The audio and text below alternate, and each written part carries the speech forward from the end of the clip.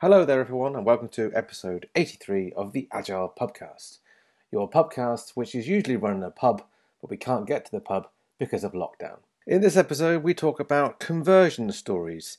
People in your team that have been converted to a different way of working, purely just almost by accident. And we talk about how that's happened in some of our previous experiences. We also talk about the film Moneyball, something that I watched during an evening of Netflix surfing. And that sparked a conversation as to whether there was any agile themes to that film or not.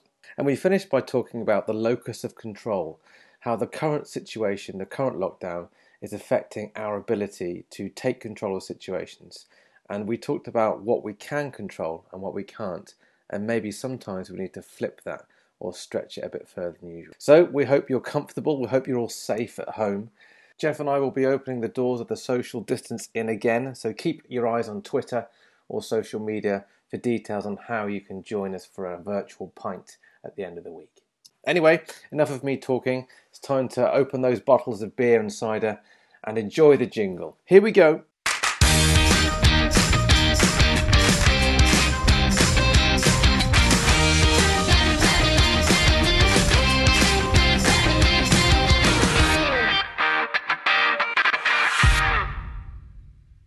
Good evening.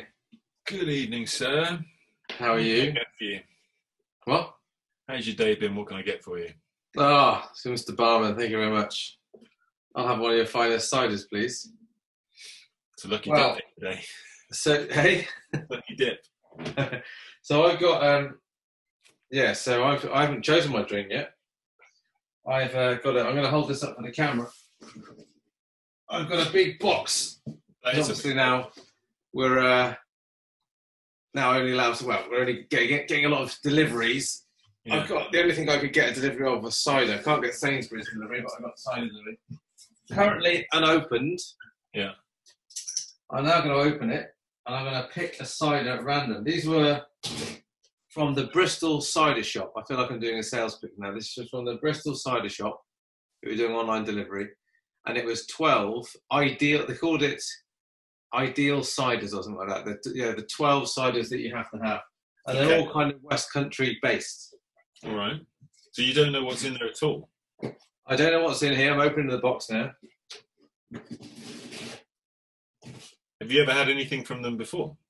No, never had anything from the Bristol Cider Shop. Apparently, I think it's right in the middle of Bristol, somewhere like St Nick's Market or something like that. Okay. So they've gone completely online now. And I'm not going to look in the box. I'm going to pull one out. God knows what's in here, and there could be like rocket fuel strength cider in here for all I know. I just spit. I'm going to dip into this box without looking, and you can testify that I'm not looking. Okay. Right, I've got a bottle. Okay, you ready? Yeah. This is Perry's Somerset cider. Perry. Oh my God, 6.7%. Yeah. Okay. Vintage. Yeah, vintage. Collector's card number 5 from Ilminster, Somerset. There we go. I'm going to crack this one open. I'm going to close the box again now. We'll do another mystery one next time. I won't look. Okay. There you go. That's the. I've just got a sticker with it as well. Oh, yeah, look at that. I love cider. There we go. Well, This is cider number 1 for me. yours sounds a lot safer than mine. Really? What have you got? Well, I'll hold this up, but it won't make much difference because it's almost completely white. But Ooh. it's an ice cream pale ale. Ugh. Yeah. Well, that probably sounds quite nice. Is it sweet? Right. I don't know. I mean, it just smells like beer, to be honest, but I don't. I'm going to pour mine out.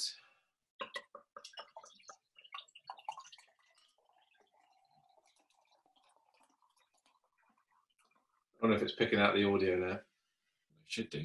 Very fizzy. Very fizzy, this is.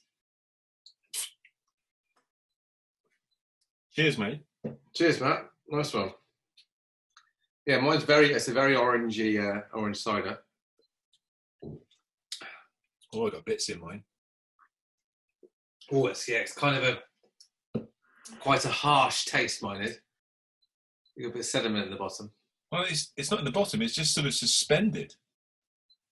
And mine's got a bit of a different after, like a kind of. I was going to say it says yeast in here, quite a yeasty aftertaste. It's spent a lot of time in wooden barrels. There we are, full-bodied. I'm just reading the label now. Yeah, that's quite strong. I'll just be having one of these, Jeff. I won't be. Yeah. Is it a pint? It is. Well, yes, it's a big bottle, so it's a 500ml bottle, so it's pretty much a whole pint. This is a 500ml can as well. But to be honest, I'm surprised. It's nice. It's good, is it? It's only got a really subtle ice cream aftertaste. You can taste vanilla. Yeah, just sort of vanilla notes. Otherwise, it just tastes like a pale ale, and it's 5.6%. It's quite strong for a pale ale. I'd say that it's off-putting to the eye because the sediment's not sinking. It's like suspended. So just little bits throughout. It's almost like a slow motion movie, you know, in the movies where they get those slow motion, where everything's suspended. Very odd, but yeah, I don't even know where it's from. I don't know how I came across it. It was just in my fridge. Just one of them. Just one of them. A mystery. Hollow, Buxton. It looks so. It's got a krona, like a Norwegian or some Scandinavian currency. If you take this back, you get like a krona refund type thing. So, but it's product of the United Kingdom. So, Suxton Brewery, wherever Suxton is. Oh no, Buxton. Buxton. Where's Buxton? Is that Midlands? I have a feeling that's Midlands. Anyway, enough of that. It was quite nice. Yeah, good stuff. How's your week been? It's not too bad really. Kind of, dare I say, getting used to this kind of routine now. I was talking about this to Sabrina today. The kids are off school, and to be fair, the kids are, they have their moments, but they're looking after themselves. But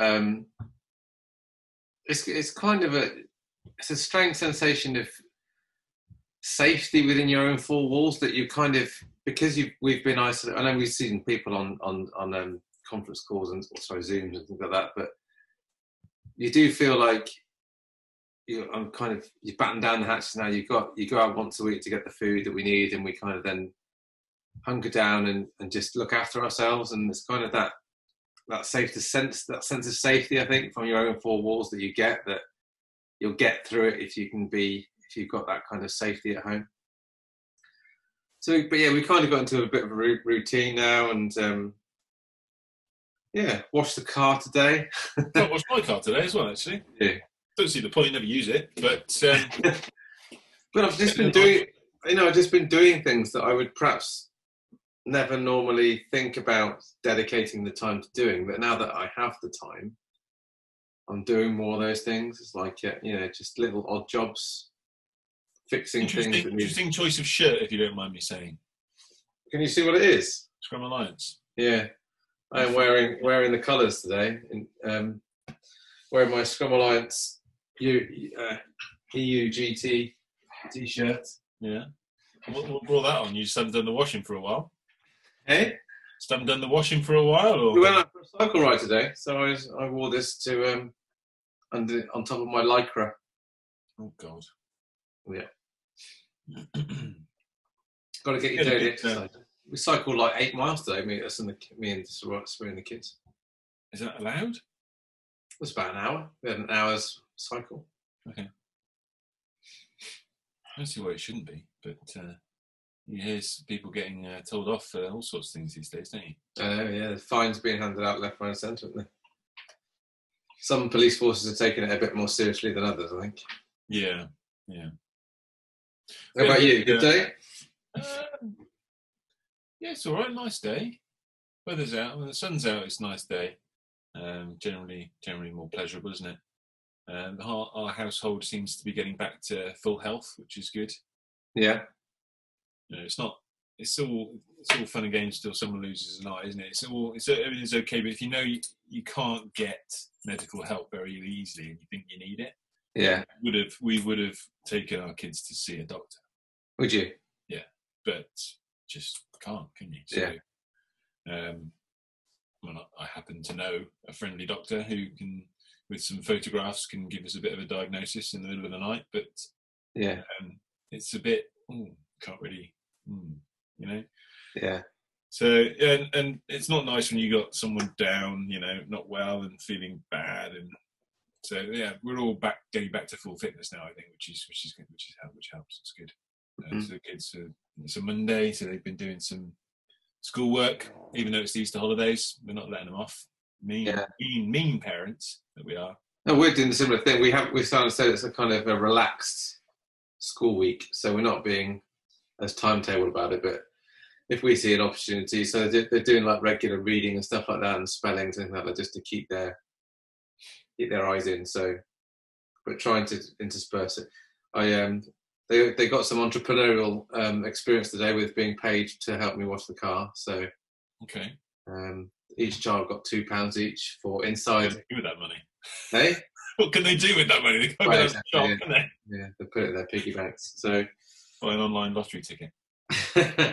But did you bet on the virtual Grand National? No, I wouldn't bet on the normal Grand National. So no, I wouldn't trust it. I wondered though if that's the way that a lot of these sporting events will inevitably go now, because they've proved that they can do it, and a virtual Grand National happened. But who can get excited about that? It's just a computer. Nothing. It's not real. I can't see how people can get excited about that. It's pretty good. If you watched it on the TV, it was very well designed. How they.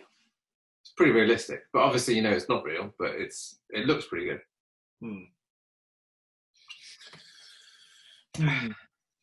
Well, we had a good round at the social distancing, didn't we, last week? We did. Yeah, it was again just like a bit of a free-form chat, wasn't it? It was open microphones and people just.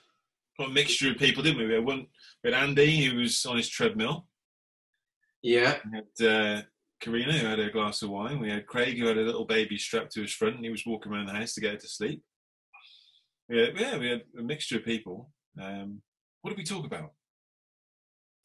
We were mainly talking about the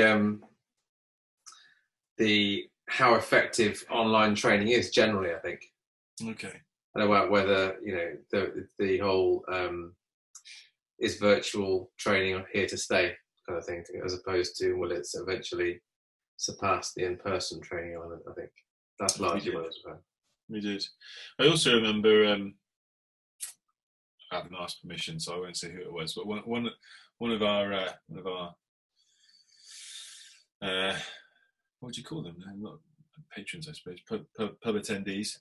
They were telling us how they had a very pleasant experience as a result of this change in circumstances. And one of the most negative people in their team, yes, anti-agile people in their team, since everybody's been working from home, has almost undergone a complete personality bypass and has become the most positive, optimistic, helpful,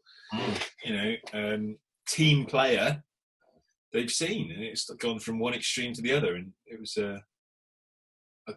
it reminded me of a few people that we've worked with in the past, and you've probably worked with other people similar to this, where they were the most cynical, negative, don't want to do this is wrong, don't like it, and then something happens, something, and it will be different for different people, but then they just become the most bought in, supportive, evangelical, agilist you can find.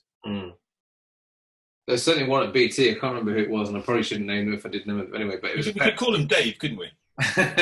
There was a senior manager, wasn't there, who I remember our old boss Sean used to tell the story, and these are the things, the organisational narratives that we ended up telling ourselves over and over again, and telling people that if this person can change, and then we got that person to tell their story. Yeah. and they told them how they were originally, and they're quite senior, so they had a lot of gravitas, and they attached their name to. We post their name all over the events, and they tell their story. So it doesn't, just I wonder. But what makes you wonder what would have happened during this type of lockdown or this type of change of circumstances that would convert someone to that way of working, when in fact you think, if anything, it would actually back up that this isn't how we should work. You know what I mean? Well, we were hypothesizing, weren't we, about the introversion extroversion flip in that now everybody's in their own homes and there isn't everybody looking at you and no spotlight on you as such, that it's a little bit more comfortable for the introverts and a lot less comfortable for the extroverts. And this person, we were told, was quite introverted by nature, and so it's perhaps they were more in their comfort zone and they felt that almost they had an advantage, if you like, over the rest of the team. And so once they were in their comfort zone, perhaps there was a sense of obligation to step up or freedom to step up. And I was of the opinion, don't worry too much about why. Don't try and analyze why it's happened. Just take it, just run with it, just accept it. Because sometimes you can overanalyze something and kill the patient. But yeah, that's been something that's been talked about a lot, isn't it? The difference between introversion and extroversion, and how it's always been an extrovert's world, especially from an agile perspective. But now, perhaps it's the introvert's turn to shine. Yeah, but certainly, I think you mentioned on that call as well, is that not having, almost like people can't see your monitor, they can't see what you're working on. It's very much you have to survive a lot more on trust. You have to deliver on your commitments, probably even more so when people aren't there to look over your shoulder. But maybe looking over your shoulder is for some people is slows people down.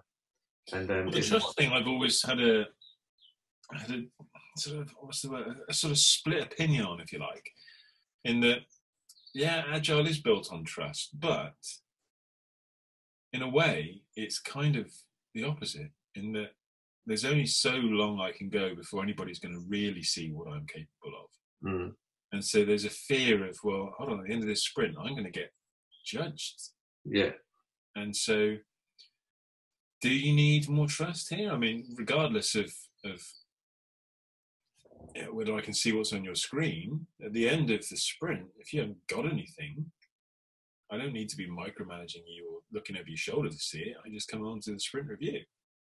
I suppose I wonder as well if it's harder to ask for help, and I mean from an overhead point of view, if it's more disruptive to phone stroke message stroke voice call someone, is there more of an onus to knuckle down and just get on with yourself and to perhaps that more individual way of working? So I imagine, not impossible, but obviously you can still pair program over remote links, but maybe that's again more of an effort, more of an overhead, so people tend to work more or less. I'd love to hear if people are still managing to do that as much now, or whether it's becoming too much of an overhead that they're more working by themselves. I don't know.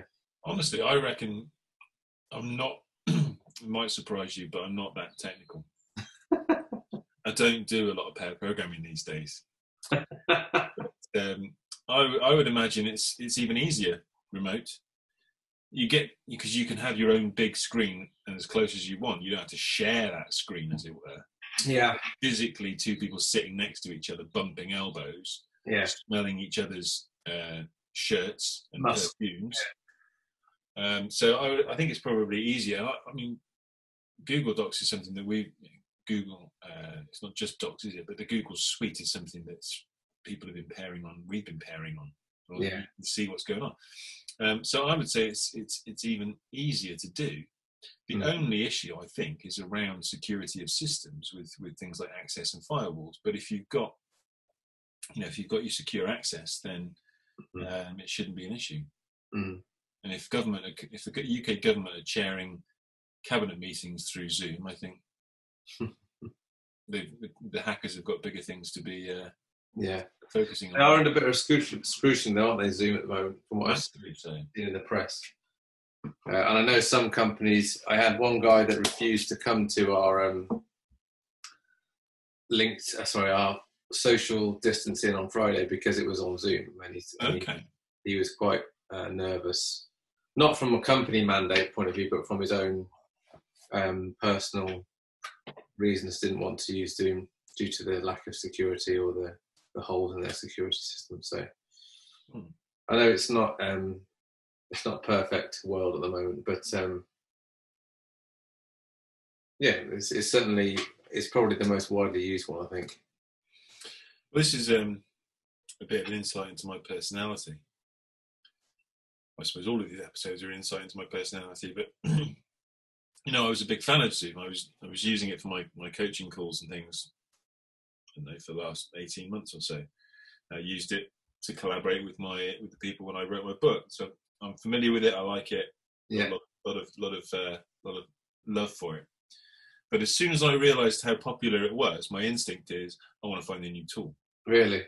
Because I don't like being with the majority. Part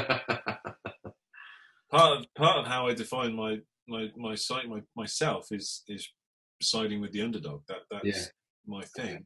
One of my things.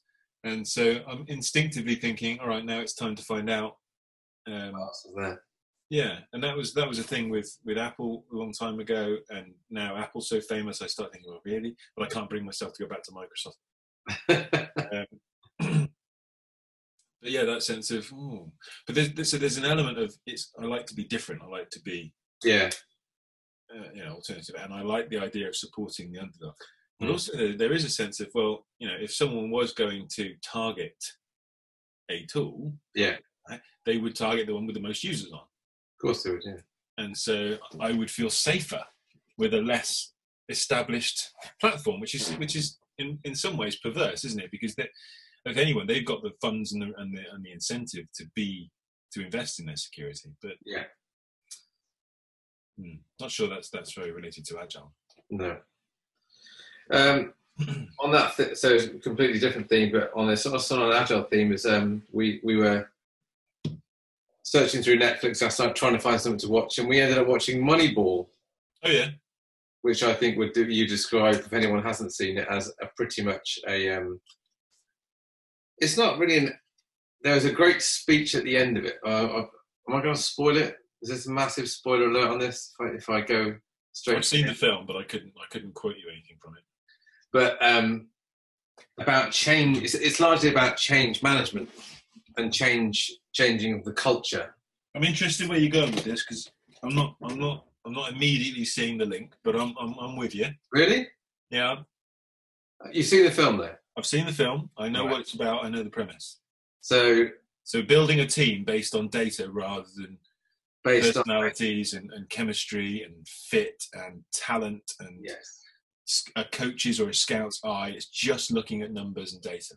Yes. So at the end of the film, this guy who built a team, the Oakland Athletics, around that, Bill James, I think it's Bill James, the guy who wrote a book on statistics and doing it by numbers, about changing one team. But his goal wasn't to change his team. It was to change baseball. It was to open people's eyes to there's a different way. This is that we're looking at this the wrong way. Yeah. That you can win championships, you can win games if you look at the data instead of going by what your scouts are saying. But they didn't, did they? Who didn't? They didn't win, did they? No, they didn't win. No, but at the end of the film, again, massive spoiler alert. If you don't want to know what happens at the end of the film, jump to the end of the podcast now. But at the end of the film, he gets he gets called to Boston to the Red Sox. Mm-hmm. The Red Sox is in Boston, isn't it? That's right. And he gets offered a job at the end of that season, where the first season he did it, where he went on a 20-game winning streak with this team. the general manager of the Oakland Athletics, was offered a job by the Boston Red Sox, who just employed the guy who wrote the book on this statistical way of analysing results and players. And they wanted him to go and work for them, but he turned it down.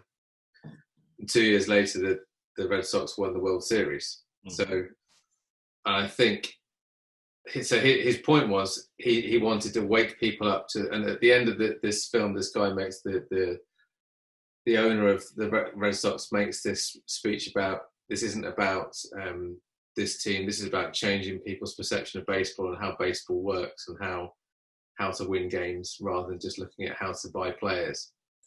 And I thought it was interesting. It's about changing people's perception. There was an argument halfway through the film between his chief scout saying, you're basically undermining my 29 years of experience based on your theory, on your vision. Yeah.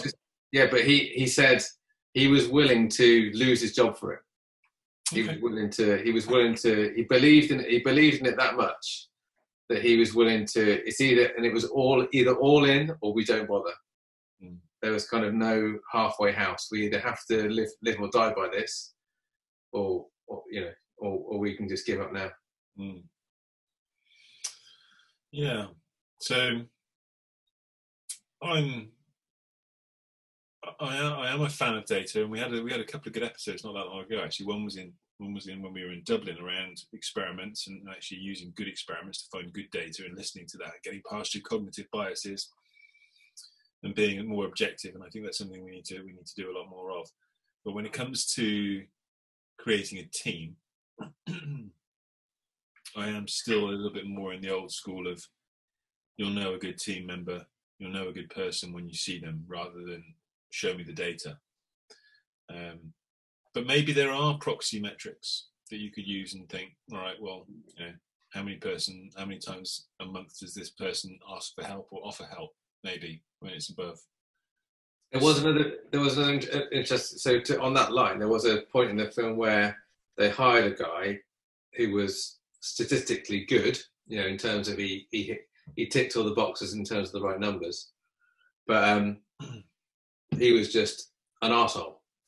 Yeah, and he had a problem with gambling and creating a bad vibe in the changing room and not taking things seriously. So they basically cut him, even though the guy said, "No, this guy you've got to keep tight because on paper he's great and he's got to be great for this team," but he was just a dick.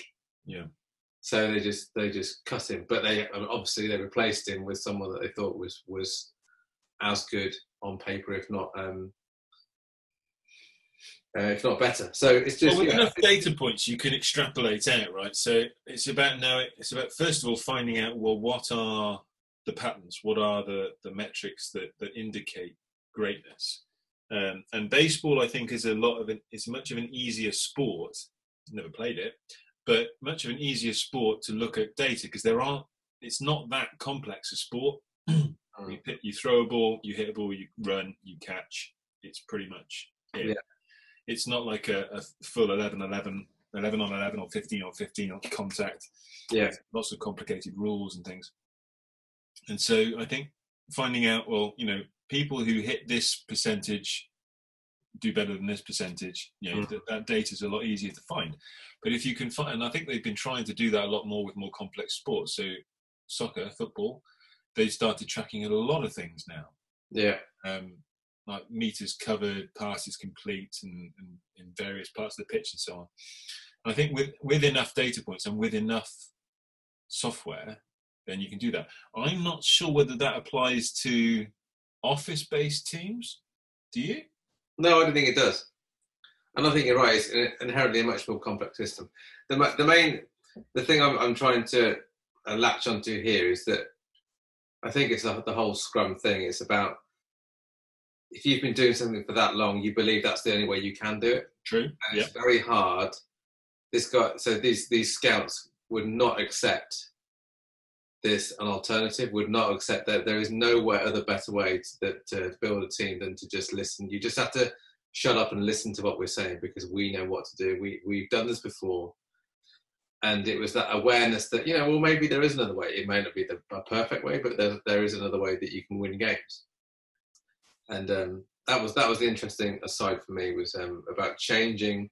That entrenched expertise. Yeah, and also about persistence and believing in a change enough that you're willing to go all the way with it, rather than dip out halfway through.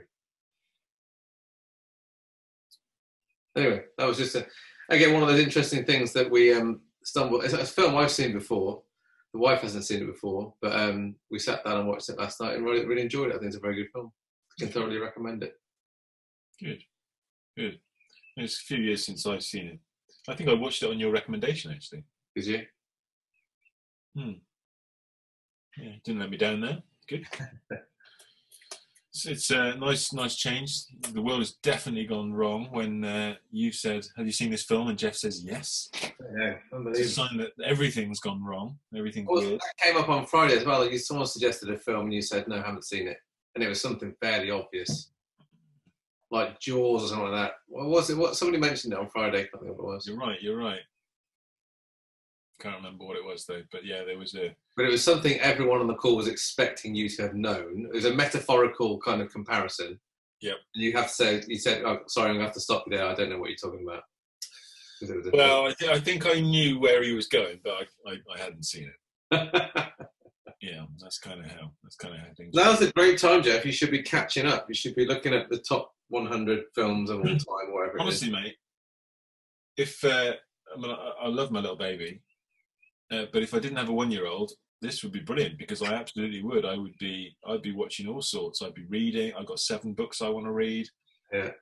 But when you've got a 1-year-old who's just attention, you've got sort of 2 nap times during the day. But those times are when me and my wife go, oh.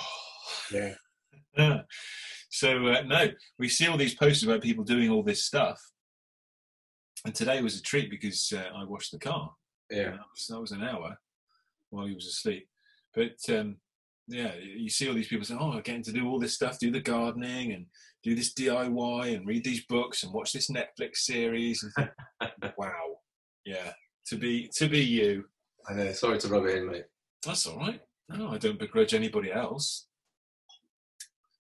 Taking advantage. I think it's brilliant for a lot of people. Absolutely brilliant. So any other news? I think the bond we'll have, me and him, at the end of this, much more than we would normally. Of course we will, yeah. He won't remember it, but... at some level he will. You certainly will. You're going to ask me something then? Yeah, is there anything else going on in the agile world we can talk about? I know we're locked in our little houses, but... Well, I'm not sure where I'll go with this because I haven't experienced it, but I've got something through in my inbox today for Howard Sublett's office hours. Yeah, I saw that, yeah.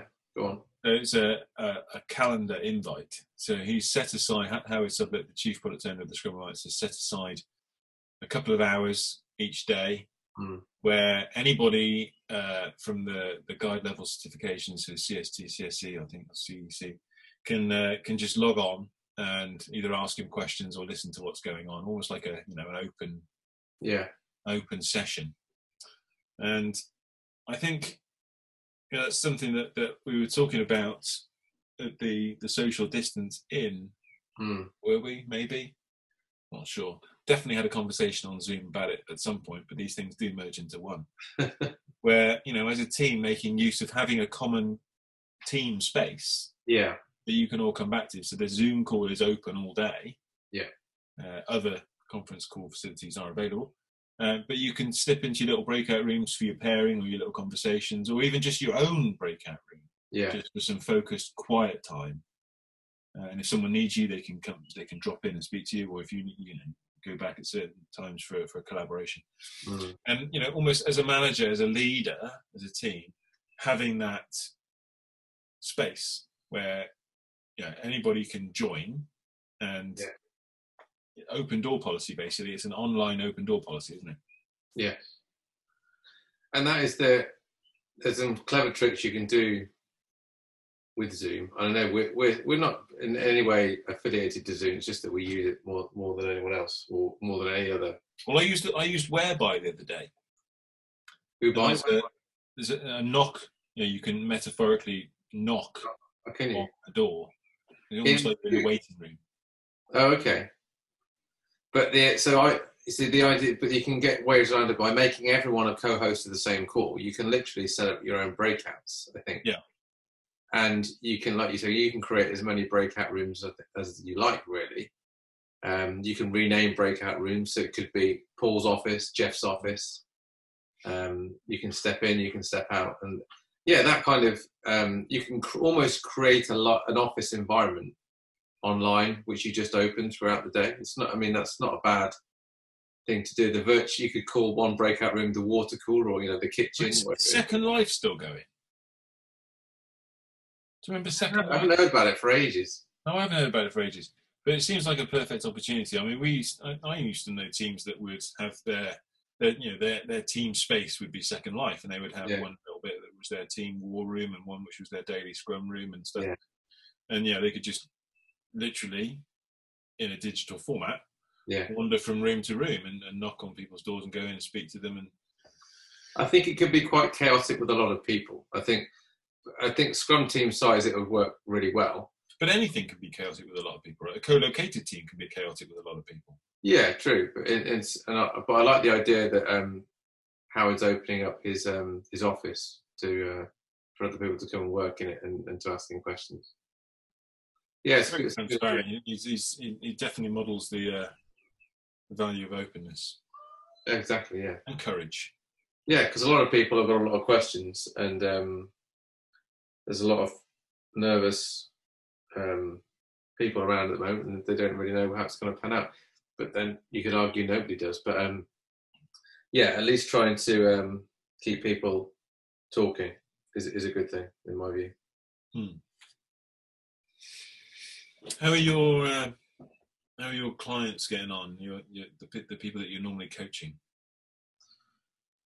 Okay. Well, again, I spoke to a couple who said, one person who's just said it's just like normal, really. They've kind of they've retreated, and they're working at home remotely, and they're fairly mature as a team, and they're fairly mature as an organisation. They just kind of carried on, and they've got good levels of communication anyway. They're quite open about chatting with each other online or Hangouts or whatever they're using, I think. But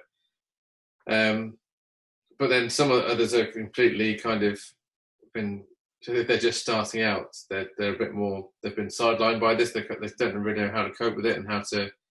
Scrum Masters have felt the need to go in quite heavy-handed on this and mandate how we should work and the process, I think, has become a bit more important to them. Yeah. I think these types of events, they really show, this is going to sound a little bit too judgmental, I think, but show people true colours in terms of what our defaults are. And I can say that I believe in teams and self-organisation, and I trust people. But when the pressure's on, I'm not even thinking, I'm almost in panic mode. Yeah. What I do when I'm in panic mode tells people a lot about what I really think.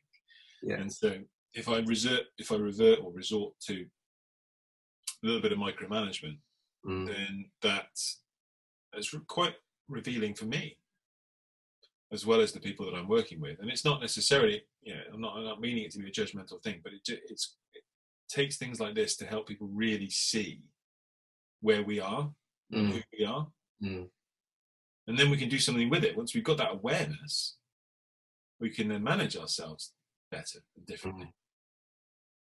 I think, and we won't mention who mentioned this on the call last week, but somebody said it's amazing how many people on LinkedIn now have all of a sudden become experts in remote working. And they've changed their job titles, or they've changed their job descriptions to remote agile coach or remote trainer, or whatever this might be. But I think it does fill a lot of people with nerves, and it's about, for me, I think it plays quite well into my locus of control, I think, because I've always been very aware that some things I haven't got any control over this. Yeah. So it's about establishing what I can control and what I can't, and what I've got to trust in, what I can deal with myself, but what I have to let go out to trust of other people. So in terms of the overall management of the situation and the spread of this virus and the lockdown constraints, those are really things that I don't have any control over. I've just got to kind of roll with those punches as I get them. But what I can do is I can control how I approach my work and how I work and how much time I spend with the family and and how we go out and get our shopping and those types of things that you can control. And I think there's a matter to be said for Scrum Masters or for Agile team members is to try and establish that. So let's just talk about what is that right now within our control, and what can we do, and what do we need to perhaps put in place, extra things to put in place as to how we work ourselves. But what if we just going to let happen and let those things emerge? Rather than trying to clamp down on too many things too soon and trying to establish too much process too soon, is let better practices emerge that we don't even know about yet. And there will be alternatives. There will be alternatives. Yeah, it's definitely a healthy mindset to take. Is control the controllables and let go of what you can't. Yeah. I'm always tempted to sort of take the other side to that as well, in that if you just accept things as they are and think, well, I can't control that, then nothing will really change. And change agents, Scrum Masters, product, even leaders need to at some point say, oh, maybe I didn't catch that. Maybe they need to say that. But saying, well, maybe, what if I could change that? What if I have more control than I thought, more influence than I thought? What would it take for me to get more influence? Yeah, I know. And I do. So I think this is an interesting one, because I know you've said this, and I know this is a big belief of yours about this locus of control, and that I think you've said before, certainly that Agile coaches need to have a stronger sense of internal locus of control, that you feel you can make a difference. So you feel you can change something. Now, so for me personally, I don't think, maybe this makes me a good Agile coach or a bad Agile coach, I don't really know, but I don't feel that I feel that's quite strongly there are things that I don't have control over, and I feel personally that helps me manage my stress better. Yeah, absolutely. So I think there's a sweet spot here between just, you care just enough that you want to try and make things better, but equally you're not going to kill yourself or stress yourself out by knowing that there's things you're trying to change things that can't change. And you and I have come from two ends of the spectrum in our lives. You've come from very calm classes, just whatever happens kind of world, and eventually you got to a point where I'm gonna shake things up a bit, and whereas I came from, I'm going to change everything now, to just calm down a bit, Jeff, just think how they are a little bit, and I think we've been a good foil for each other over the years in that respect. And that's not to say that we don't flip, because there are times, certainly within some of our training courses and sometimes with clients, where you'll be pushing people more because you can see more potential for change, and I'll be saying, oh man, we just need to calm down a little bit, meet them where they are, they're not quite ready for it yet. So I think you're right, I do have a big strong belief about this, but equally I think there's a sense of being able to play to the situation, be able to read the situation and think, right now is probably not the right time to be pushing that particular button. And if I've matured in any sense over the years, I think it's possibly that. Yeah. I wonder, so on that theme about co-facilitation and co-coaching, whatever you want to call it, co-working, I wonder if now is it actually a better time than any to reinforce that, because we've got a class coming up where we've redesigned and we're going to rework to we didn't ever imagine it would be online, but it's going to be online. And we're going to have to work out a way that we can co-facilitate that. But part of me thinks that will actually benefit not just me and you at the time, but it will also make for a better class, that you can kind of, one of you can be monitoring a chat window, and one of you could be drawing on an iPad, whatever it might be, while the other one is talking or while the other one is delivering content. So I wonder if this is a good time for other Scrum Masters out there or other facilitators to ask for help, or to ask for remote facilitation help, or even if it's just monitoring a chat window or monitoring observing a workshop or a meeting that they're running online, to give them some feedback or to help them manage the breakouts, wherever it might be. But perhaps maybe this is a good opportunity for anyone to try that if they haven't, because I know that's kind of how we've always done it and how we've been brought up to do it. Well, yeah, we were talking, weren't we, on Friday at the social distancing about the upsides to online, and that there will be some downsides in that perhaps you can't replicate some of the advantages of being able to shake hands and have a little small talk at the coffee shop or the coffee station or something. But there are some upsides that you can't get there as well. And what you've hinted at there is that if we were teaching in a room, you and I in a room with 10 or 12 other people, and you're talking some absolute nonsense, as may happen, as usual, Jeff. And someone in the class thinks, what's Paul talking about? I don't understand what he's talking about. And they want to ask. Maybe they even want to ask me because they don't want to disrupt you. But if there's 9, 10 other people listening to you, trying to understand what you're saying, they don't want. They're probably more likely to say nothing. Yeah. Whereas if there was a little separate chat window, which only I saw, nobody else knew they were asking the question, you didn't know they were questioning what you were saying, they might be more open to doing that and get the help they need without even disrupting the flow. And that sort of reminded me of something you were talking about in this episode earlier on, this sort of remote pairing type thing and not being together. And is it harder because you can't just see Nigel over there and say, oh, Nigel, give us some help on this.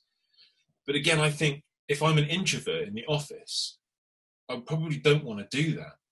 But if I'm at home on my own, I've got a little chat window over here that I know nobody can see, or I can have a voice call that I know nobody else can hear, I'm more willing to ask for help. I'm more willing to collaborate because my shyness isn't going to be a spotlight put on it. So there are definitely advantages to this. We've just got to learn to make use of them while trying to keep some of the good stuff that we had before. Yeah, it's like Andy said last week, isn't it? Is that people still love to see trainers drawing, and that's it. I know what he's saying, and I know that a lot of that visual facilitation movement that happened a few years ago has kind of stayed certainly with us and a lot of other trainers, that people enjoy watching and looking at visual creations. But I think even some of those don't work online, or don't work as well as perhaps we want to think that they do. What's the sort of graphic of going from Neanderthal to human man, different stages of man? I should really know who made that. What did it? I don't. It's probably got a name. I don't know. But everyone knows what I'm talking about. The various stages of man's evolution. Yeah. And there's been a few stages of trainer evolution. Yeah. Certainly in the Scrum space. From the days where you just had Ken's slides, which he made in Word, I think. With horrible Comic Sans font. Yeah. Portrait, not landscape. On a PDF. To being able to do training from the back of the room. Yeah. To including actual full simulations, exercises using abstract media. Yeah. To the visual facilitation. These are all massive revolutions that started somewhere small and then sort of, that was great. And it's become almost not necessarily a best practice, but certainly a very, very good practice. Yeah. And I think this could be another one, right? This could be the next stage of online trainer, or stage of Scrum training, is to have a great online offering as well. Yeah. And at the moment, it's scary because I might not be anywhere near as good as somebody else, but I've got to start. Yeah. Out of my comfort zone again. But it does have, that has its advantages, like we talked about, is that it opens the likes of you and me up to a wider audience, a global audience that would never be able to fly to a training session that you're running. So that's it. We have every course. We have someone that's flown quite a long way to come to our courses. Yeah. But equally, for every one person that is able to do that, we've got 15, 20, maybe more people who just can't. It's too expensive. Yeah. And globally irresponsible, some might say. Yeah. So it opens up that, it breaks down barriers, doesn't it? Yeah. So, mate, it's getting to that time where my glass is empty. Yeah. I quite enjoyed my very strong Perry's vintage. It's an interesting choice of name for a cider, given that Perry is a pear drink. Yeah. That's definitely made from apples, right? I think so. Yeah, it tastes like apples. And I can't work out why, again, it's got a picture of a lion on the front. I can't work out why there's a picture of a lion, but maybe I'm missing something. It's all right though. It's quite rough around the edges. I wouldn't want to have. I couldn't drink it all day long. Good lord. Just try harder. All right, mate. Drink responsibly. No, drink responsibly, kids. Yes. So, might we be opening the social? So this week's Good Friday, isn't it? Is it Good Friday this week? I believe it probably is. But if anybody does come, then we might have a pub quiz. Oh. I put together a little pub quiz. If we get enough people coming who can access it, it'll be hard. A few agile-related questions and a few questions, well, not agile-related. I'll just leave it like that. Okay. A little teaser. So we'll keep an eye out for the on Twitter. Follow us at the Agile Podcast, or follow me or Jeff on LinkedIn. And you'll see an invite to the next edition of the Social Distancing, our virtual pub during lockdown. So we shall see. Stay safe, everybody. Yeah, stay safe. Wash your hands. Cheers. Mate.